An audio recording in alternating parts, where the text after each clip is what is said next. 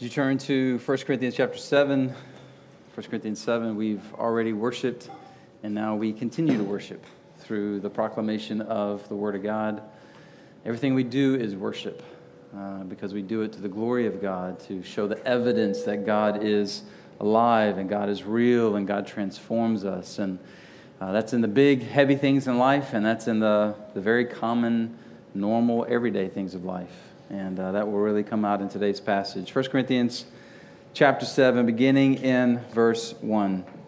Now, in response to the matters you wrote about, it is good for a man not to use a woman for sex. But because sexual immorality is so common, each man should have sexual relations with his own wife, and each woman should have sexual relations with her own husband. A husband should fulfill his marital duty to his wife, and likewise a wife to her husband. A wife does not have the right over her own body, but her husband does. In the same way, a husband does not have the right over his own body, but his wife does. Do not deprive one another, except when you agree for a time to devote yourselves to prayer. Then come together again. Otherwise, Satan may tempt you because of your lack of self-control. I say this as a concession, not as a command. I wish that all people were as I am. But each has his own gift from God. One person has this gift, another has that. I say to the unmarried and to the widows, it is good for them if they remain as I am.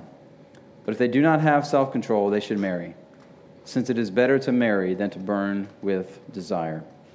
Father, we thank you that you are big and amazing and strong and mighty, as we have already sung. You created all things with the word of your power. You sustain all things with the word of your power. Your might, your glory, your largeness is beyond what we can comprehend. And we thank you. You are also our Father. You know the very hairs on our head. You know the number of our days. You know every breath, every heartbeat, everything that makes us who we are. And so as we walk through this passage, may you speak and do in us what you love to do, what you desire to do, and what only you can do. Bring hope, bring healing, and maybe even bring salvation. For your glory, we pray in Jesus' name. Amen. We continue in our series, Gospel Saturation, the Gospel in All of Life, our walk through the book of 1 Corinthians. This particular passage is also from the series, Passages Never Taught in Sunday School Flannel Graph, as well as the popular series, He Said What? On Memorial Day weekend. In the first 6 chapters of this letter, Paul has been dealing with problems in the church that he's very aware of, they're very aware of, and he's addressed them and readdressing them, part of this long-standing relationship with this church that he knew really, really well. Spent a long time in the city of Corinth, planting this church, proclaiming the gospel, pastoring this church from afar after he had to leave. He's dealt with the issues of factionalism, disunity, incest among members suing one another, sexual immorality, as we saw last week in chapter 6. And in chapter 7, we make this slight transition where he begins to take us through the rest of the letter, addressing what it seems like it's almost a list of issues that they had asked him about, or maybe they asked him to address. And you kind of see this repeating phrase, now concerning, now concerning. It's almost like he's just checking the boxes. Okay, let's talk about this now. And it begins with this issue in chapter 7 that really piggybacks what he's already talked about in chapter 6 concerning sexual immorality. And it's really, how does our faith in Christ, how does the gospel that has changed us affect even things like sexual relationships, things like marriage, divorce, singleness. I'm married to an unbeliever. What do I do about that, Paul? And so chapter 7 just lays all of that out in very practical terms. Not a whole lot of theology, as much as practical instruction. Here's what you do about this, and here's what you do about that. Chapter 7 is a gift to the church and the family. And to grasp why Paul would write what he writes in chapter 7, it helps to know more about the culture in which that church lived, in which those people were saved out of. What is the Greco-Roman culture that they grew up in? What were they used to? And now how is the gospel wanting to transform that and change that? So they no longer look like the culture in which they grew up in. Marriage in the Greco-Roman world was not as much about falling in love or finding your soulmate as it was a business transaction. Who can I marry in order to have the best financial standing, social standing, legal standing, inheritance, hopes? It wasn't about the Hollywood version of falling in love, the rom-com version of falling in love. Women had some rights in marriage, but marriages were still primarily dominated by the men. And this was clear in the Greco-Roman household. The husband and father was clearly in charge, not in a kind, benevolent kind of rulership, you might say. There might be some nice guys, but there was a clear, unquestioned authority that fell on the man of the house. Marriages were typically arranged, and a good, healthy marriage in a Greco-Roman household was known for its peace, not its love and closeness and affection, but is there peace in the home? In fact, one historian said that a good husband in a Roman household was known for his restraint. He didn't bully or dominate his wife. That would be a good husband. Not love, not affection, not serving, but he just didn't bully or dominate her. That's how dominant the husband was in those relationships. Now, within that marriage relationship, sex could be looked at one of two ways. It was very common for husbands and wives to only have sex in order to procreate, to have kids. That's the only time they came together, which meant not very often in a world pre-birth control. Because with increased kids comes increased chances that the inheritance would get messed up. So we don't want to mess the inheritance up. We don't want to mess our financial, legal, social standing up. So we don't want to have more kids than we want to have. But they still had sexual desires, just like the stomach still desires food. So what did they do with those desires? Well, they would turn to household slaves or prostitutes. And so sex in marriage was for procreation, and recreational sex was with other people. If they impregnated someone, just leave the baby out in the elements. Let the baby die. Who cares? That was the normal societal operating mode.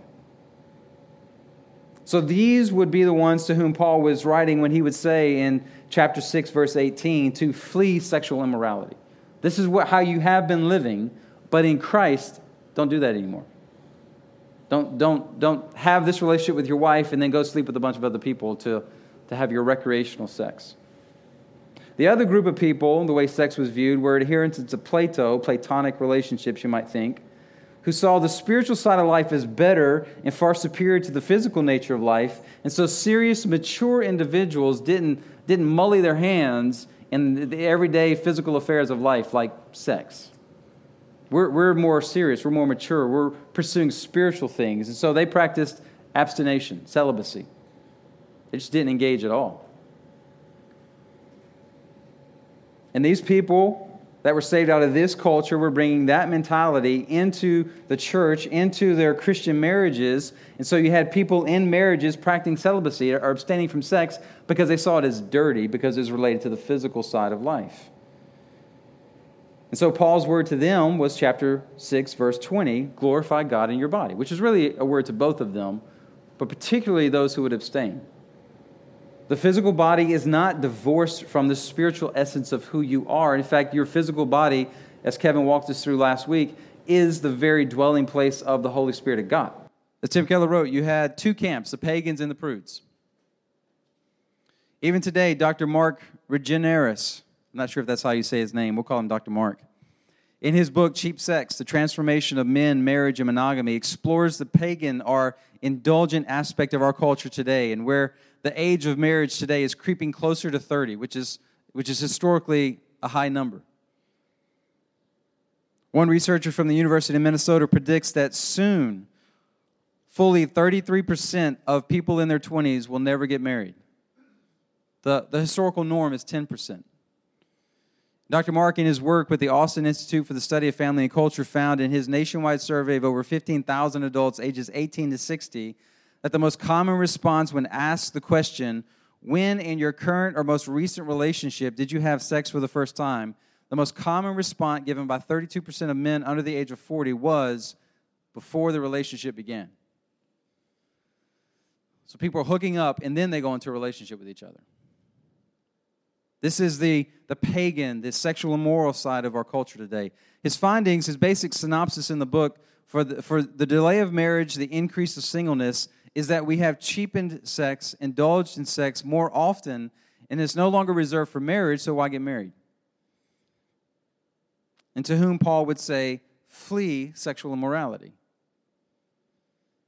But the church as a whole, generally speaking, has probably been more in the prude camp. If you've grown up in church, you've heard countless messages about the dangers of sexual sin, the evils of sex outside of marriage. And to be clear, all right, biblically speaking, there is sex in marriage, and there's porneia, sexual immorality. That's it. Sex is reserved for marriage, and everything else is sexual immorality.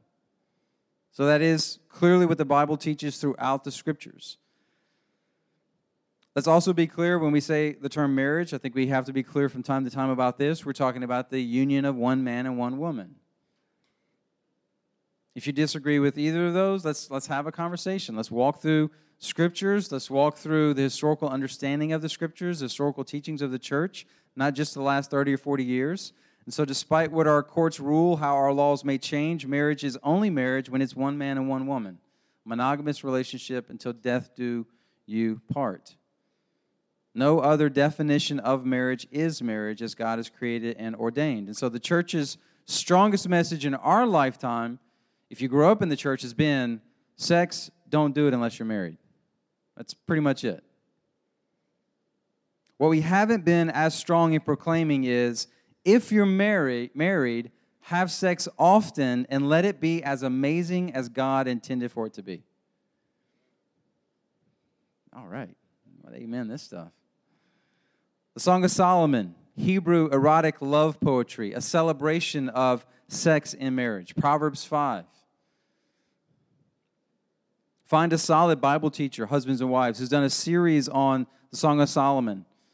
And as a husband and wife, listen to it, read the book, and then go and do likewise. Enjoy what God's intended for us to enjoy. Glorify God in your bodies. The church also hasn't been as strong in proclaiming, if you do stumble and fall into sexual sin, there is still forgiveness and restoration available to you. God can and desires to still redeem you, your past, give you a fresh start. And while past sexual sins do add baggage to your life, there are consequences to sexual sins, unlike other sins. We saw this in chapter 6. Sexual sin is a sin against a man's own body. It is not more powerful. Your sexual history is not more powerful than your identity in Christ. As a holy, blameless son or daughter of your Father in heaven, the Lord does not expect you to carry around guilt and condemnation because of your past or present struggle with sexual sin. Jesus wants the rose. Google it. Not right now, but he does. Paul's going to deal with both of these ideas, fleeing sexual immorality and glorifying God in your bodies in this passage and throughout chapter 7. In a real way, we see that sex can be a vehicle through which we wage warfare and through which we worship. Sex experienced and enjoyed as God ordained and created is to be experienced and enjoyed, helps us wage war against our sinful flesh, against the sinful world system in which we live, and against Satan himself in fleeing sexual immorality. And sex rightly enjoyed helps us worship God by glorifying God in our bodies. We get to do both. But it has to be done his way.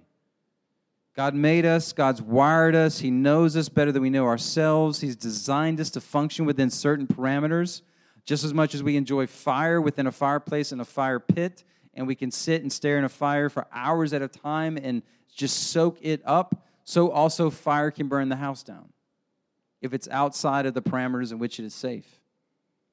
And God has designed sex in a very similar way, as well as everything else: food, sleep, rest, everything, family.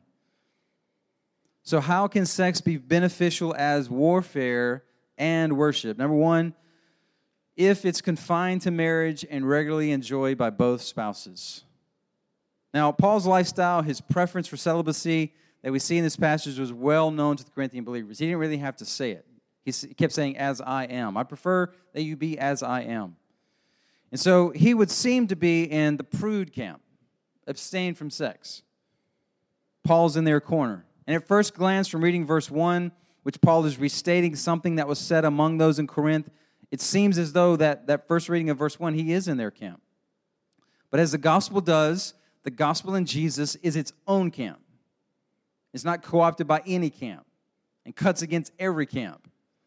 So just when you think, oh yeah, he's on my side, he's going to come in there and cut you. And the gospel's going to cut and the gospel's going to heal. And Paul's going to do that. He's going to push back on both camps, the pagan camp and the prude camp. But we also need to read and understand a good translation of verse 1. The King James Version says, verse 1, now concerning the things whereof ye wrote unto me, it is good for a man not to touch a woman. The ESV, the NIV both say, now for the matters you wrote about, it is good for a man not to have sexual relations with a woman. And then the CSB, the one I read from, now in response to the matters you wrote about, it is good for a man not to use a woman for sex. Now literally in the Greek, the translation touch is most accurate. But what does it mean? Paul is using a euphemism. A euphemism is a polite or softer way to say something. Instead of being harsh, instead of being blunt, you can use a euphemism. We do it all the time. Someone wasn't fired from their job, they were let go from their job.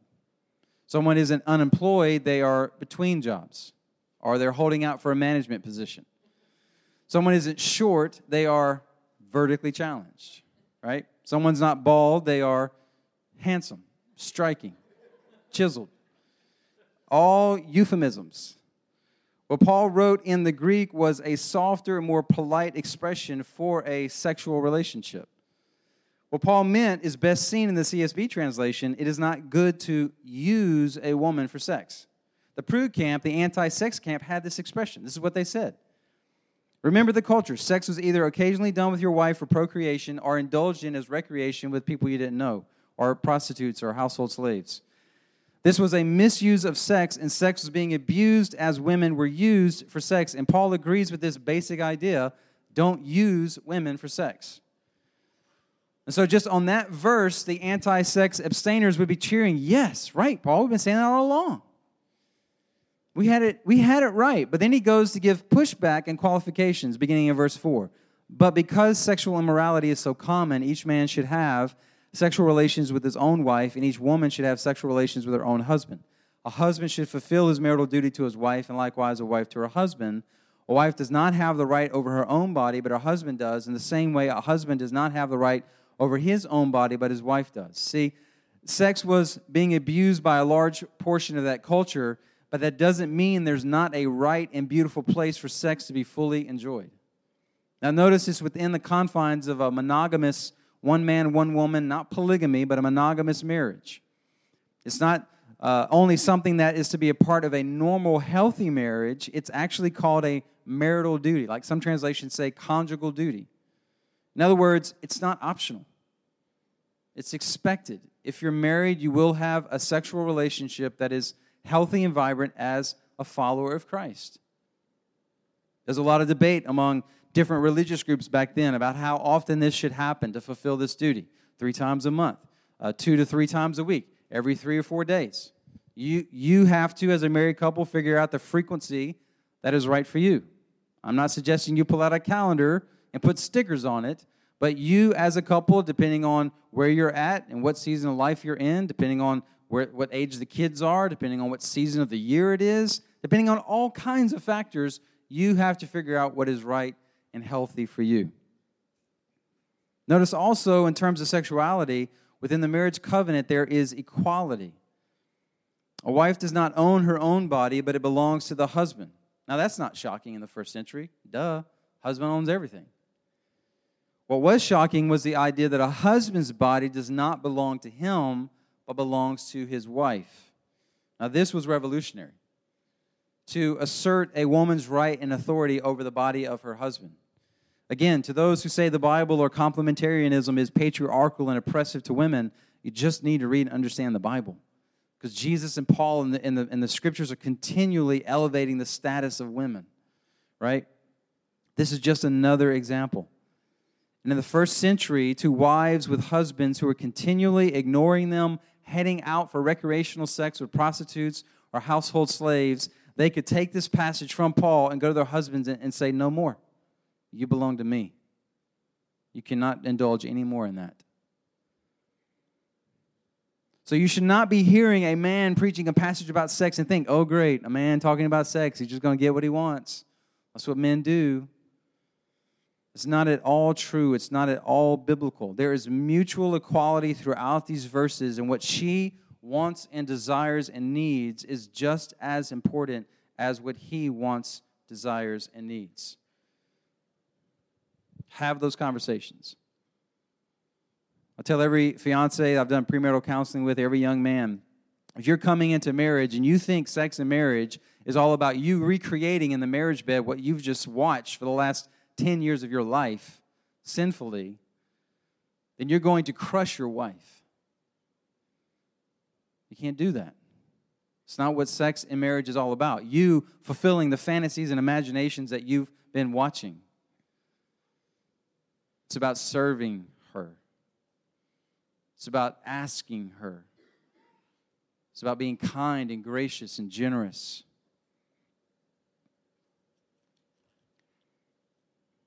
So you see this in these verses. Wives, your voice in this issue matters just as much as his voice. So speak up. Speak up. Say yes or say no. You see in these verses Paul pushing back against those engaging in sexual immorality by confining sex to marriage only. And Paul's pushing back against celibacy and the anti-sex crowd by saying, if you're married, have sex often. Why? Because Paul knew what God ordained and created when he created us anatomically and physiologically as sexual creatures. And he made sex as more than just a purpose to have children, but he made it enjoyable, much like food. Food fuels this combustible engine that we call our human body, but God gave us taste buds. In the same way, sex does create life within life, but he made it enjoyable, fun. We saw last week in the passage that Kevin walked us through, sex can be also abused and destructive outside of its proper confines. And in our hyper-sexualized culture today, part of how we make ourselves distinct is by fully enjoying this gift of sex in marriage, but only in marriage. And not as this one area of marriage that's always amazing despite how unhealthy our marriage is, but as the outworking of a healthy marriage relationship. Like if you're fighting and bickering all the time, but it's still amazing in the marriage bed, something's wrong. Like somehow you have made a distinction between the physical and the spiritual, emotional, relational. And that's all bad, and that's supposedly good. What are y'all doing? Something's not good. Just as wrong as a husband and wife who never have sex because of conflict, coldness, or other relational issues. Sex is this amazing opportunity God's given us with another person to be naked and unashamed, totally transparent, totally real, authentic. We lay ourselves bare before this person, just as we do before God, yet we are fully loved, fully embraced, fully received, fully served. Not because we have performed or earned, and so we're not holding sex and marriage up as some kind of reward or punishment if my spouse doesn't do what I think they ought to do. No. We give it freely to one another and receive it fully from each other. Because as we are before God, naked and not ashamed, so we are before our spouses, naked and not ashamed, fully enjoying the unconditional love of marriage and the unconditional love of God. And in the same way it is hard for us to be naked and unashamed before God, it can also be hard for us with our spouses. And it takes humility, and it takes time, and it takes trust, and it takes forgiveness, and it takes repentance. It takes the gospel. Keep coming back to that gospel, right? Tuesday, Jennifer and I will have been married 19 years. So speaking from 19 years of marriage experience, by His grace, not only does Jesus want to get you there, He will get you there. where you're flourishing sexually in your marriage and where you and your spouse are enjoying each other in a Song of Solomon kind of way, in a Proverbs 5 kind of way. Husbands intoxicated with the love of their spouses. Where sex with your spouse is actually worship. Why? It's not because you've learned techniques.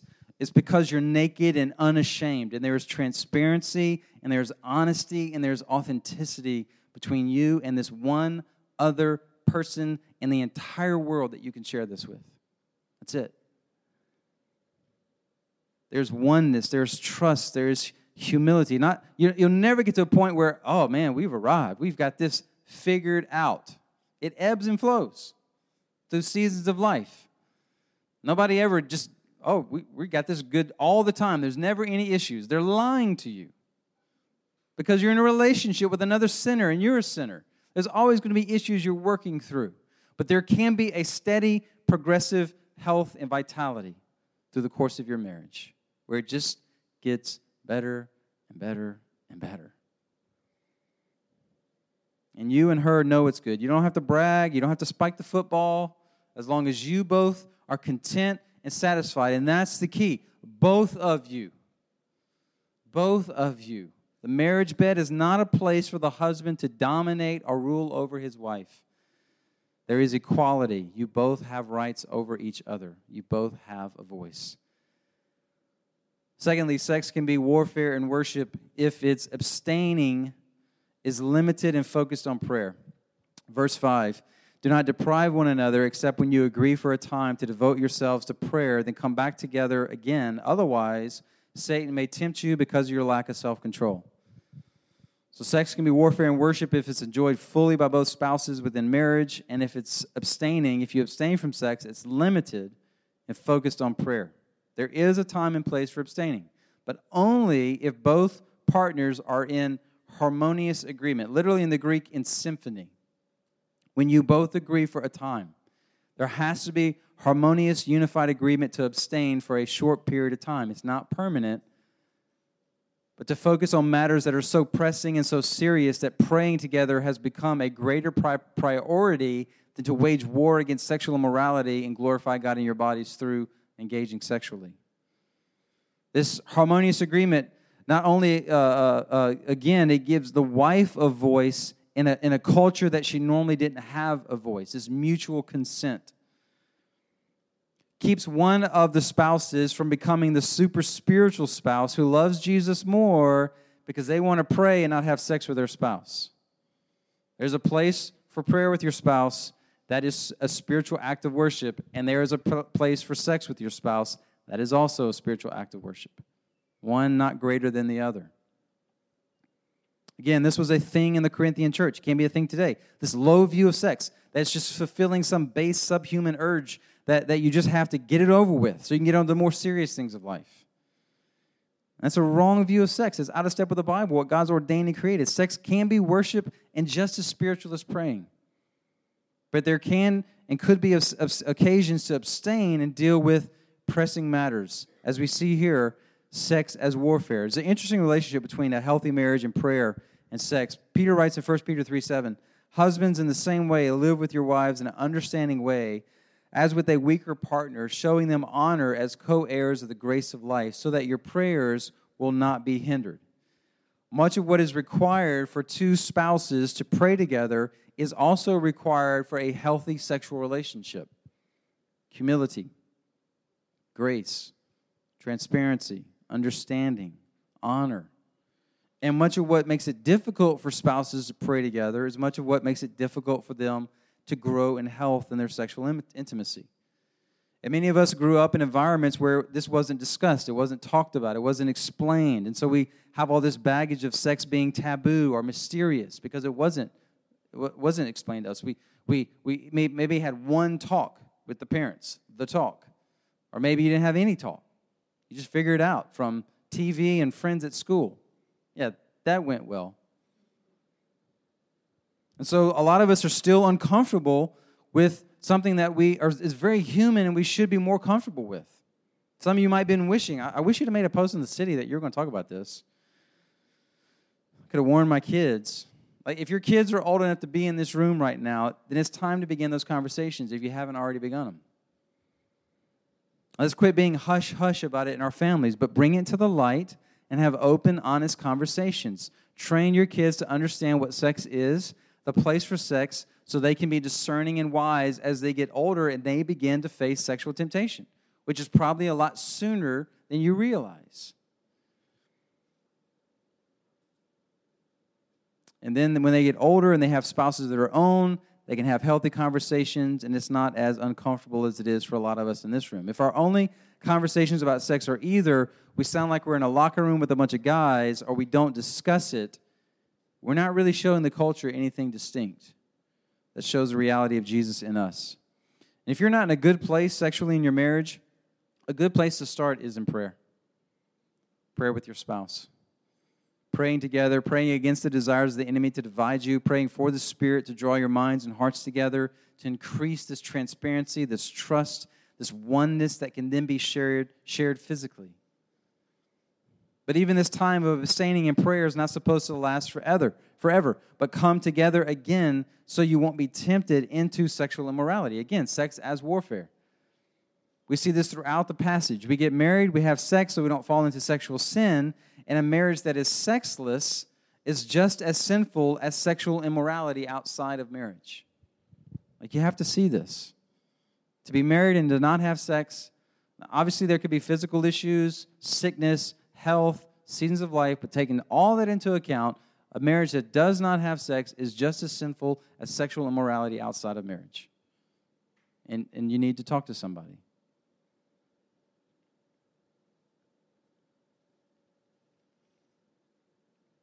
Thirdly, sex can be warfare and worship if someone has been given the gift of celibate, joyful service to Christ.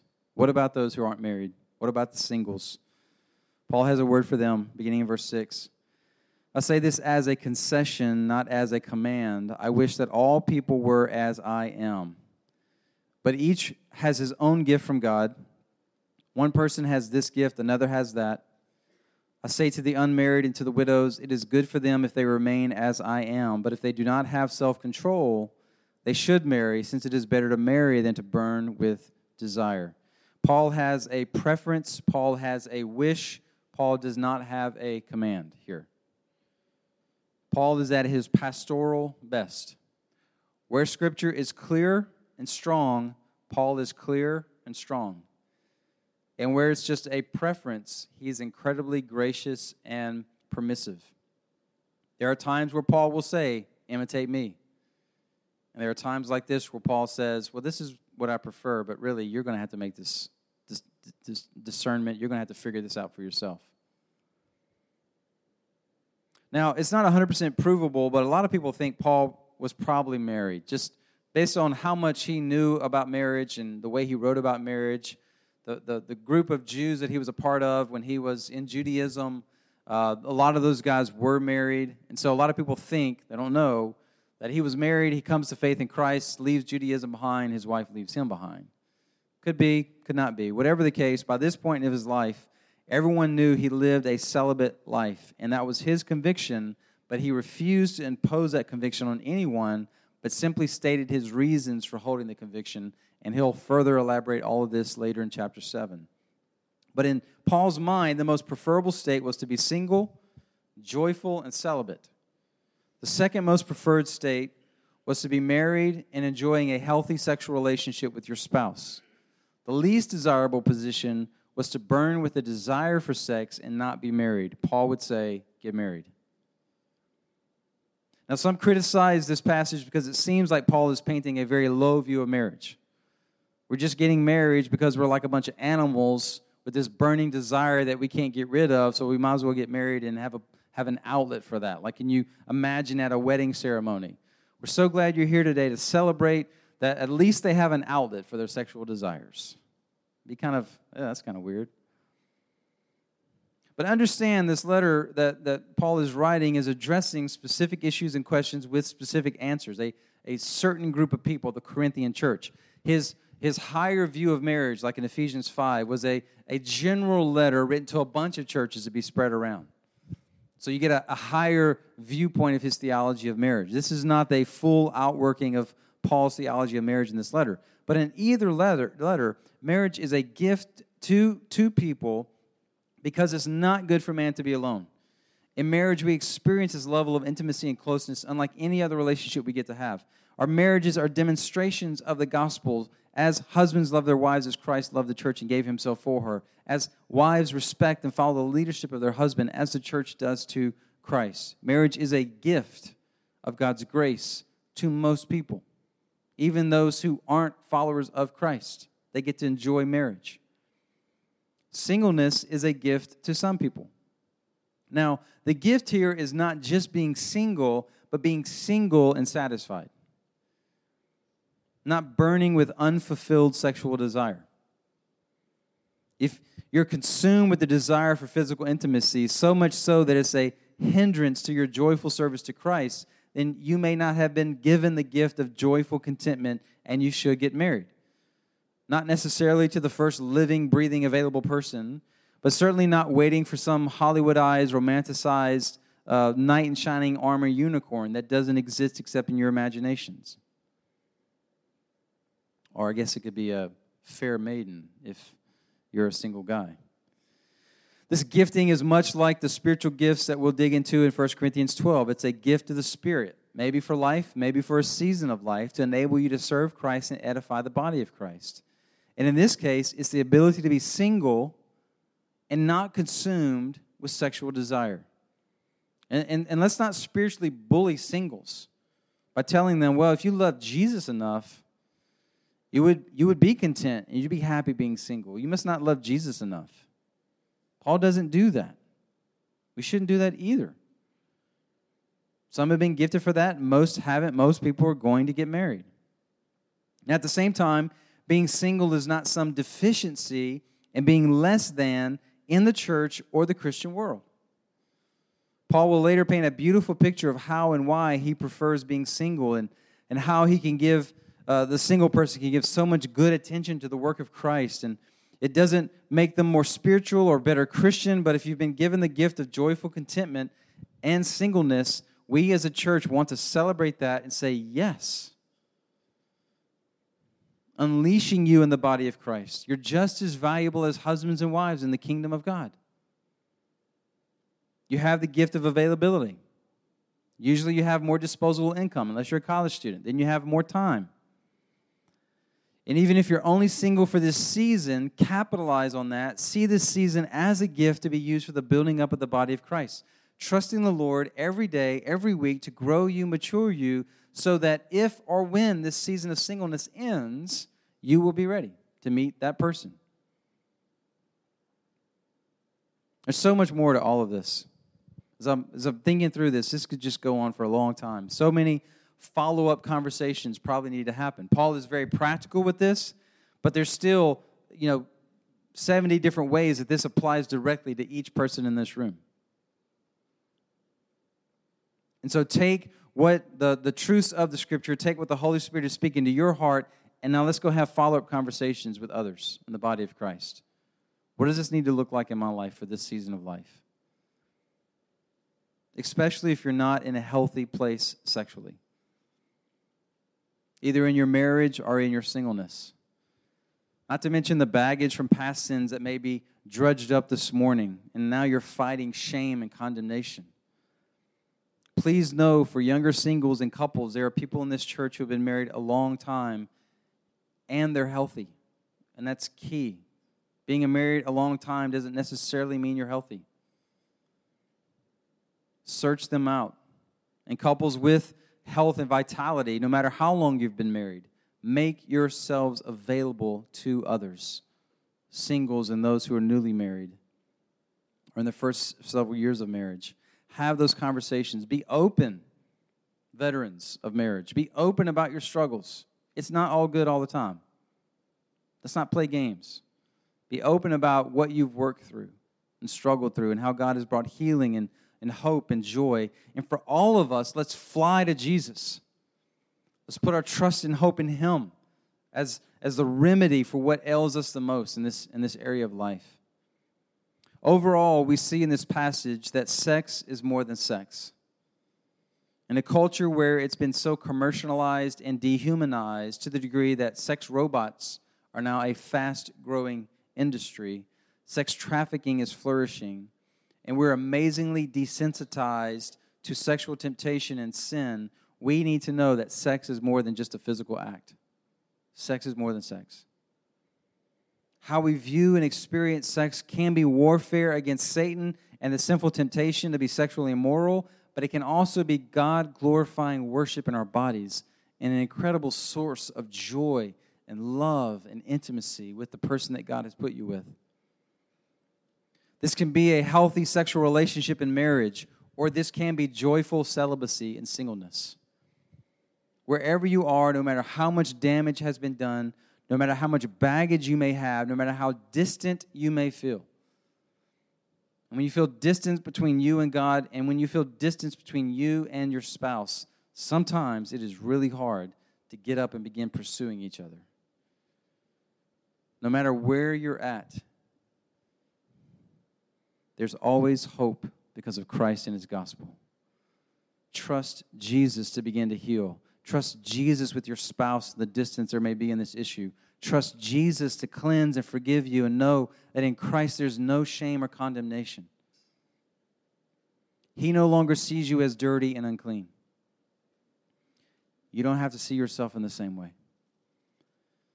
What would it look like for the Crossing Church to be a family of families and a family of singles who are experiencing the joy of Christ in our marriages, in our sex in our marriages, and in our singleness?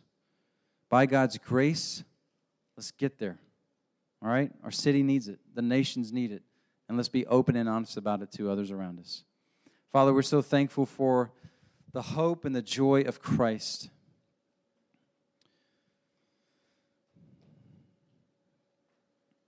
What we get to experience as your people.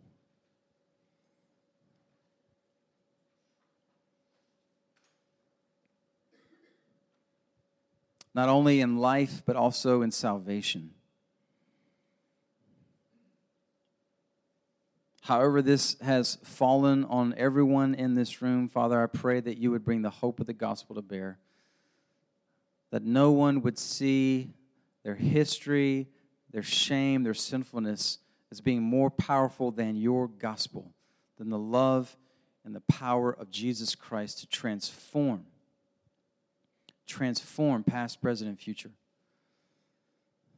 No matter where husbands and wives may be in the Crossing Church about this issue, may the hope of the gospel overwhelm them today and help them to see a way forward. We thank you that you not only have the power to accomplish this, but you have the desire to accomplish it. Make us that people, Father, we pray in Jesus' name. Amen.